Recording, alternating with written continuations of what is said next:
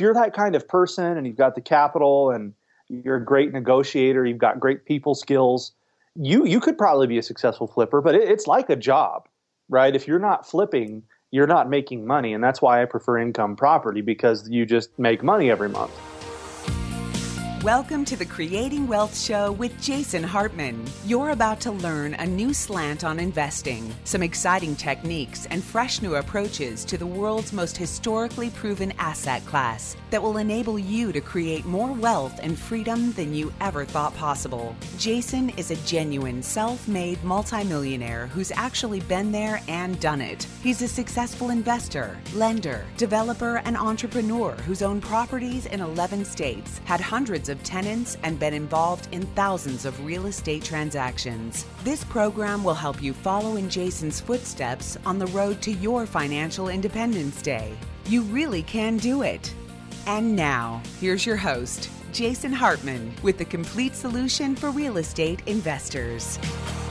Welcome to episode 1265. Thank you for joining me. I had planned to do this episode quite a while ago. Sadly and coincidentally, I got some news yesterday from my friend James Malinchek, who you're going to be hearing more from later. Not in this episode, but later on a future episode. He sent me a note that the author of this book that I want to share with you, because I think it's an important lesson for real estate investors and business people in helping your understanding of how the economy is changing and how the wealth distribution in the U.S. and around the world to various degrees is changing the whole complexion of that. This is a book about marketing, and it's about marketing to the affluent class of people, the growing affluent class. And it's by a marketing guru, one that I haven't followed too much, but I've been aware of for many, many years. His name is Dan Kennedy, and he passed away. And I just got that news yesterday as I was planning for weeks or maybe even a couple of months to record this episode for you and share some insights from his book. He was a copywriter, a marketing guru, and interestingly, I didn't know he was ill, but he wrote his own letter as he was in hospice. It's just so characteristic of him. And he said, "I find myself in the unusual position of regretfully announcing my death. Usually people are having to do the opposite, deny rumors of their passage." He says that he was in hospice for 10 days with infections and surgical procedures and diabetic and heart conditions. So it's definitely sad to see him go. He had a huge following and had written, a couple of dozen books. And I wanted to share this one with you because it has big implications for how we think about investing, how we think about the asset shortage, the looming asset shortage that I've been talking about for years, and I've been talking about this hollowing out of the middle class for, at least 20 years, if not longer. Maybe since the mid-90s, really, when I started following Harry Dent's work, started noticing what was happening to the middle class. And then later, about 10 years after that, in 2004, Lou Dobbs' book had a big influence on me, and I've shared that with you many times, the book entitled War on the Middle Class. And this change is hugely significant to us as real estate investors because it really speaks to the asset shortage that is looming as we have so many more wealthy people, and the middle class is getting smaller, and the poor, I guess you'd argue that it's staying kind of as it is, not changing that much. A big part of that, I say, is what I call the digital divide. Fortunately, that is lessening, I believe, as more and more poor people around the world have access to online resources, and there are more websites and businesses that cater to them and will help them find resources. So that's good news for the poor. But largely, being poor is dictated a lot by a set of unlucky circumstances, roll of the genetic dice, where you were born, what family you were born into. Of course, I say the U.S. has the best potential to solve that problem, and that's why every country in the world should imitate the U.S. model. And I don't mean the new U.S. model, because the new U.S. model with the rise of socialism, of course, is an absolute disaster and will create lots of poverty, but it will create lots of wealth for the people in the, as they say, the cognoscente, right? The inner class, the chosen class, the special elite class. They always find a way to escape the burdens of socialism and benefit from it. We have the rise of that through AOC and Bernie Sanders and all these absolutely idiotic ideas being proposed out there. Fortunately, we don't have that in the White House. Not that I'm saying the White House is perfect by any means. Lots of issues there. But overall, as far as the economy goes, I think Trump is doing a phenomenal job, all things considered. I'm going to share with you some parts of this audiobook, which really is a book about business, but it has very wide-ranging implications for us as investors. I'll make some comments on it along the way. I think it'd be a good tribute to the author who just passed away, and I just got the news yesterday afternoon about this. Again, here is the book, and it's by Dan Kennedy. So let's listen in, and I'll have some of my own commentary, of course, along the way. Most businesses have historically made themselves for middle-income, middle-class consumers. This began post-World War II, with the great rise and expansion of the middle class in America.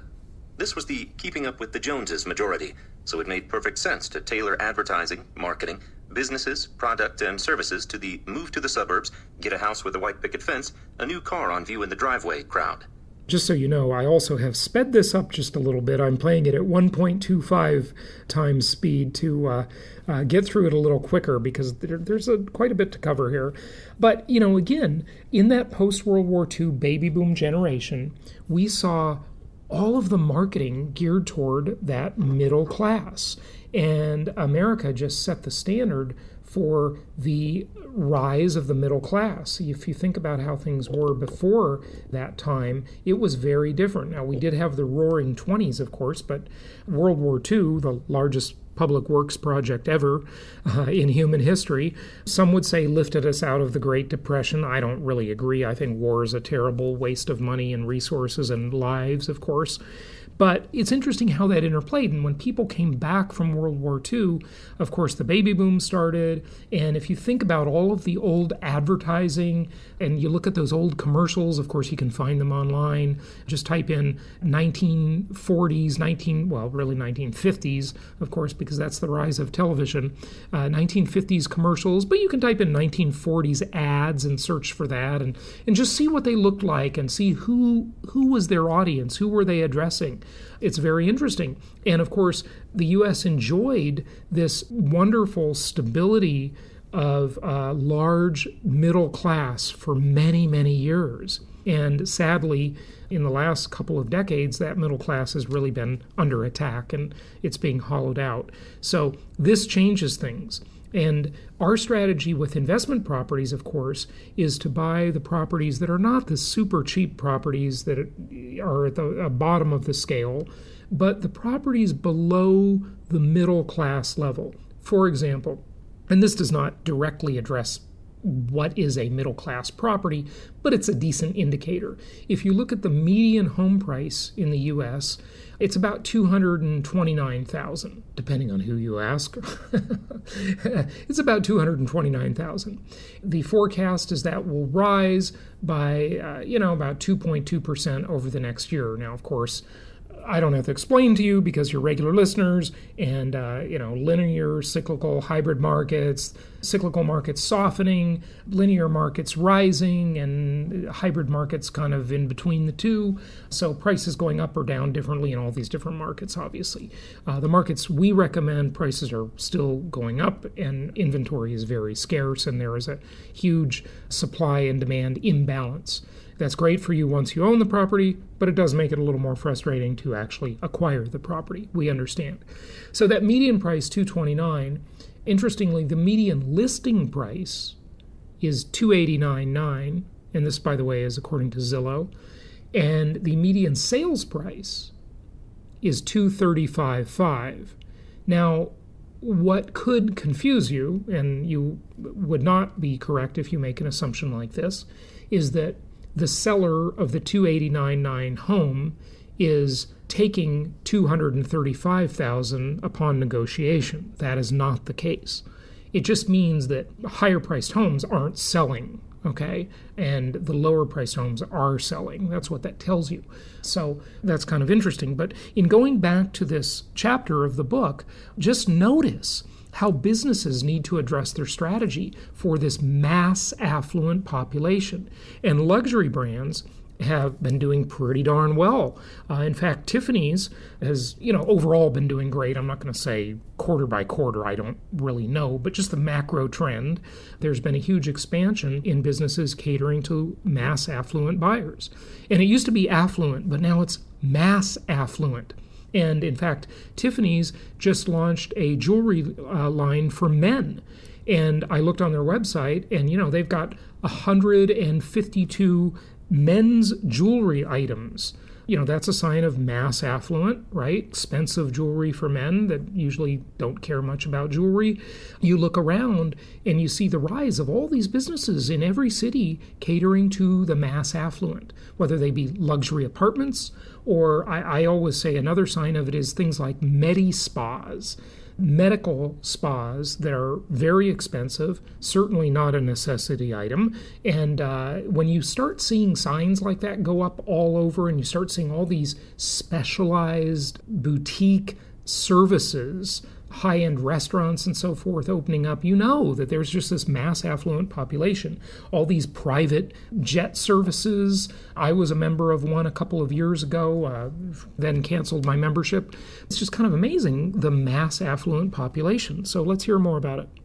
And a crowd it was. But in more recent times, while the economic facts of American life went through great changes that hollowed out the middle class, business didn't catch on or catch up to this, essentially continuing to gather around a watering hole that was drying up fast. Everything about the availability of consumer spending capability was changing much faster and much more dramatically than most businesses acknowledged. It wasn't a difficult prophecy. In 2007, I first showed publicly the New Economy Pyramid in the first edition of No BS Ruthless Management of People and Profits. A few years before then, I began describing it to private clients and talking about it in closed-door mastermind meetings and seminars. I forecasted a literal genocide of the American middle class. And I meant genocide, for I view a lot of it as intentional, deliberate, and orchestrated by political and certain corporate interests. But with or without that, the evolutionary disappearance of the middle class was certain. This was not difficult to foresee. The writing was on the wall, in big letters and numbers, in blood-red ink. Many refused and still refuse to see it. There were denialists, in government, in media, on Wall Street. There were the ignorant, eyes wide shut. But I saw everything there was to see and made my dire prediction. This prophecy came to pass, but it is not yet done. There is a lot more carnage to come. Temporarily, President Trump has introduced new dynamics, pulling the middle class, particularly its blue-collar members, back from the cliff's edge. As of this writing, he has an agreement on restructuring NAFTA, pending Congress's approval, and is otherwise dragging jobs back from Mexico and overseas, releasing manufacturing, drilling, and other industries from regulatory burdens, and otherwise restarting a robust domestic industrial economy. More people now have jobs than at any other time in the past 20 years. Wages are up and rising, and the middle class's compelled savings, like 401k accounts, have soared. Of course, to some extent, labor shortages, open jobs, and competition for workers is inflationary, so much of the gains to those in the middle are only on paper, while gains toward the top are more real because of less impact by inflation. A significantly affluent person may spend only 5% to 20% of current income on necessities, so a big raise in income actually reduces the percentage spent on necessities, and the inflation becomes a voluntary tax. This ironically liberates spending more on luxury goods, services, and experiences, as we'll discuss. The middle-income earner may spend 70% to 90% of his income on necessities, or even above 100% by dependence on credit, so a modest pay raise still goes largely to necessity purchases, where the inflation offsets it very directly. In other words... And that's why I've always talked about how inflation is, if you want to be diabolical about it, designed to hurt the poor. And all of the proposals that come from the left side of the political aisle are designed, at least the result of them, maybe they're not designed that way, depends, if you want to think it's diabolical, maybe it is, maybe it isn't, I don't know, probably both, depends who's saying it, but they ultimately cause inflation. No question. And that inflation benefits the rich, it benefits the mass affluent, it benefits the upper middle class, and it hurts the poor the most because their spending, their personal inflation rate goes toward these necessity items. And they don't have anything left over to invest with and to take advantage of my strategy of inflation-induced debt destruction. Sadly, they're out of the game. They're just totally hurt by it. And that's why you must dedicate your spending, your money, to investment-grade assets. Of course, income property is the chosen one, and it really has to be, that benefit from inflation, especially inflation-induced debt destruction and all those great multi-dimensional characteristics I'm always talking about. Everything done to rescue and preserve the middle class, while an admirable effort within the Make America Great Again vision, cannot alter the fact that it is an endangered species being made to die out more slowly, but dying out nonetheless.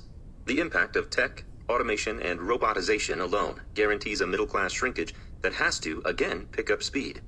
In the Industrial Revolution, job replacement versus job elimination was close to 1-to-1. Not so with the tech revolution. So now, writing the third edition of this book, 12 years after the first one, I contend that moving your business's target range up to mass affluent and, better still, affluent clientele is all the more important and will soon, again, also be urgent. The two requirements for your prosperity. Ultimately, to prosper, you need an ample supply of customers with two attributes: ability to buy and willingness to buy, both as a constant. Whether the economy continues to expand or reverses and shrinks, whether unemployment holds on to Trump economy all-time lows or returns to 10 or 20-year average norms, whether the middle class's destruction slows to a crawl or resumes a fast pace, no matter what external conditions occur, you need a bastion of consumers with both constant, uninterruptible ability and willingness to buy. Such customers can only be found among people of affluence, not just in income, but in their net worth and emotional state. Organizing a business around any other population is, bluntly, self-sabotage. A business otherwise organized is always fragile. When heavy rains come, its crops and buildings are washed away. This book is all about building your bastion. To move you from curiosity and half-hearted, tentative action on the advice and strategies in this book to wholehearted, passionate, courageous, aggressive, and urgent action, I want to take a few minutes to summarize the facts of this middle-class shrinkage, provide some evidence of its impact so far, and try to paint a vivid picture in your mind of this as a present and accelerating reality. We can begin with a few statistics. These are compiled from various authoritative sources. How bad did this get? How bad will it get? Beginning with the recession that was triggered in 2007 to 2008 and lasted through 2013, with the damage accelerating and peaking during the Obama years, the median U.S. household net worth plummeted by 43%. This manifested in many ways, with the upside-down home mortgages being the most visible, and retirement savings accounts, 401k, the clearest loss to many. In these and many other ways, wealth, and with it the ability and willingness to buy things for years, even decades to come, erased. This damage at the top of the economic pyramid, while harsh, was and is far from devastating. If you have $10 million and lose 43% of it, you still have $5.7 million. It didn't and doesn't matter much to the bottom of the pyramid. If you have zero and lose 43%, you still have zero. But in the middle, it murdered and is a murderer. There, it forcibly moves a middle-class consumer to a low-class consumer. There, it changes a frequent discretionary spender into a buyer only of essential commodities. As it slaughtered those in the middle, it sucked the very life right out of the economy. More important, these lost years of lost wealth and spending capability will never be recovered from by these slaughtered middle-income consumers. So in your own business lifetime, you will not see a rebound of their best spending. To add insult to injury, generational replacement spending by millennials is defying historic trends, is at a minimum, and is concentrated into few categories. Where are the first-time home buyers, home furnishings buyers, new insurance customers, etc.? They're renting. Buried under a stunning $1.5 trillion of college debt in their parents' basements. In those years, we saw a drop in net worth in almost all income categories, from the top 5% to the near bottom. only the bottom 25th percentile saw an increase. But that is deceptive because in calculating, the government counts the earned income tax credit and food stamps as income, and Mr. Obama was the food stamp president. There are profound differences in how people in different income categories react, and can react, to net worth losses. Towards the top, most high earners have options for amping up their earnings to replace net worth losses. The high six-figure income professional can raise fees, take on more clients or patients, maybe cut overhead or staff. They have a great deal of control. My own earning capability has a dial like a thermostat on it that I can adjust by my own hand. I always have options. Writing 3 books in a year instead of 2, accepting a few more speaking engagements I now turn down, promoting more and attracting more clients. Some top income earners have reacted that way. Others did not, but didn't need to, and their discretionary spending capability and willingness still remained intact. They had ample money. Toward the bottom, they traded down in price. There was a bleed from Walmart to dollar stores, as examples under economic stress. These consumers cut where they can. They may add a low-wage job to the household. They file bankruptcy in large numbers, expunge accumulated debt, and start over with some restored spending ability. But by and large, their total spending contribution to us marketers and to the economy as a whole varies only a little, because in bad or good times, they are still spending nearly all their income on essentials, holding nothing back, neither saving nor investing. It is in the middle where stagnated and falling wages, loss of 1 or 2 jobs in the household, and cutting of hours, in part the result of Affordable Care Act threats, uncertainties, and realities, had its most savage effects. The median income in the 50th percentile went from $98,872 in 2007 to $70,801 in 2009 to $56,335 in 2013. Take $40,000 out of a $90,000 household income and watch everything that happens. It was no surprise that home ownership dropped to a 2-decade low. Real estate values were slow to recover. The real estate market was poor in all but a handful of places. Real estate agents' incomes dropped. The population of active agents shrunk, and the mortgage broker and agent industry fast became a sad shadow of its former self. No surprise that roughly one... And he didn't even mention the construction industry. And that's why places like my former home state of California, the Socialist Republic of California, was hit especially hard because so much of that trickle-through effect was into the construction industries. So, real estate is so important to the economy. That's good for us because that means politicians will always cater to real estate. They'll have various plans and ways to do that, but they'll always cater to real estate because they know there are so many tangential effects, right? The mortgage people, the real estate brokers, the construction people, all the appliance suppliers. I mean, it's just a massive, massive supply chain. Third of middle-class households fell out of that category. In short, not only did the middle-class consumer population shrink with far more falling down than climbing up, but its remaining population had shrinking buying power and had to use more and more of its buying power in fewer and fewer categories, probably excluding you and what you sell.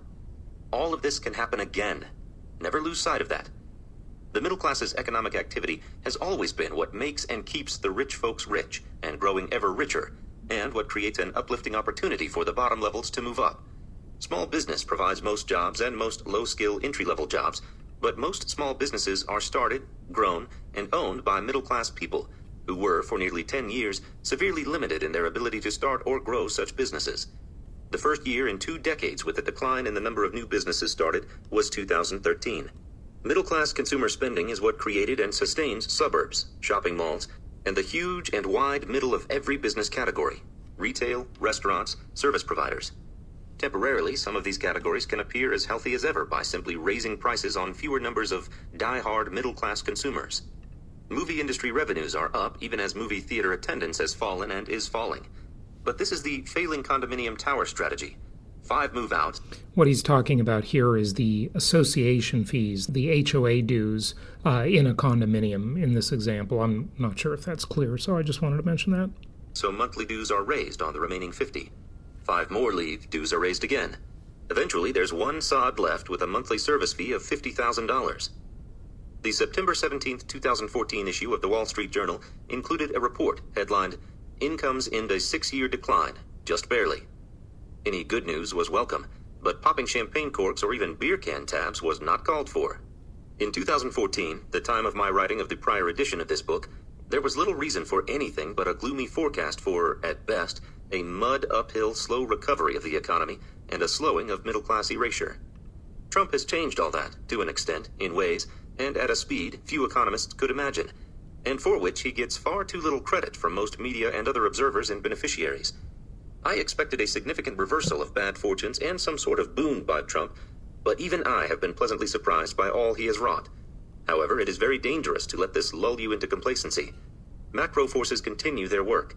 All things carefully considered, my forecast is for a brief Indian summer, inevitably followed by a long, long, bitter cold winter for the middle class and its consumerism. If and when liberals get control of the levers of power, they will try warming up the shivering masses with socialism light, which will, as it always has, make things worse and lengthen the economic winter until another Trump arrives. So I tell you, use this Indian summer and these good days to proactively and creatively recraft your business to move up the ladders of income, net worth, and stability of ability and willingness to buy. And just remember, even though this is a book for business, all of you who are real estate investors, you need to look at your real estate portfolio like a business, because that's what it is. Like a little side business that is extremely easy to manage compared to a regular business. No employees to deal with, and it's a lot simpler. But think of it like a business.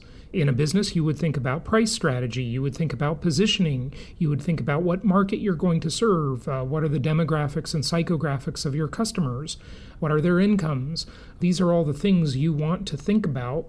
And with our strategy, buying below the median home price, pretty significantly below actually in most markets, renting this bread and butter housing style, and then having your properties be available later and seeing them increase in price because you've got this expansion of the mass affluent population. They're always increasing the price of your properties as they experience the asset shortage that I've been talking about for 15 years. And that asset shortage is becoming more and more apparent with the mass affluent. And this is not only in the U.S., this is as a result of globalization. What are we at now? Maybe 350 million people around the world lifted out of poverty due to globalization. So huge difference and a major change in the complexion of the economic pie of planet Earth. So without further ado, we got to wrap it up for today. But I'm going to be back next week with more of this because I think it's so important. I did not mean for it to be a tribute to the author, Dan Kennedy. Sad to see him pass. He was really just an incredibly bright, witty person. Again, I was not much of a follower of his work, but I found this book to be very interesting, and I just wanted to share it with you. So you can go out and get his books in all the usual places, online and so forth, and they're great. Check them out. We've got 2 events coming up, of course. We've got our cruise coming up, our fall foliage cruise, leaving out of New York City. That will be in October. And then just a little bit after that, we've got our Profits in Paradise event in late October in Orlando, Florida. So if you've been thinking about that trip to Disney World or Epcot Center or any of the other many attractions in Orlando, come and visit us for Profits in Paradise. Again, we don't have that online yet, the registration link, but we will soon. Just save the date for the weekend of October 26th and 7th for that. You can check out the cruise, though, right on the front page of jasonhartman.com. Until next time, happy investing. Thank you so much for listening. Please be sure to subscribe so that you don't miss any episodes. Be sure to check out the show's specific website and our general website, hartmanmedia.com, for appropriate disclaimers and terms of service. Remember that guest opinions are their own, and if you require specific legal or tax advice or advice in any other specialized area, please consult an appropriate professional. And we also very much appreciate you reviewing the show. Please go to iTunes or Stitcher Radio or whatever platform you're using and write a review for the show. We would very much appreciate that. And be sure to make it official and subscribe so you do not miss any episodes. We look forward to seeing you on the next episode.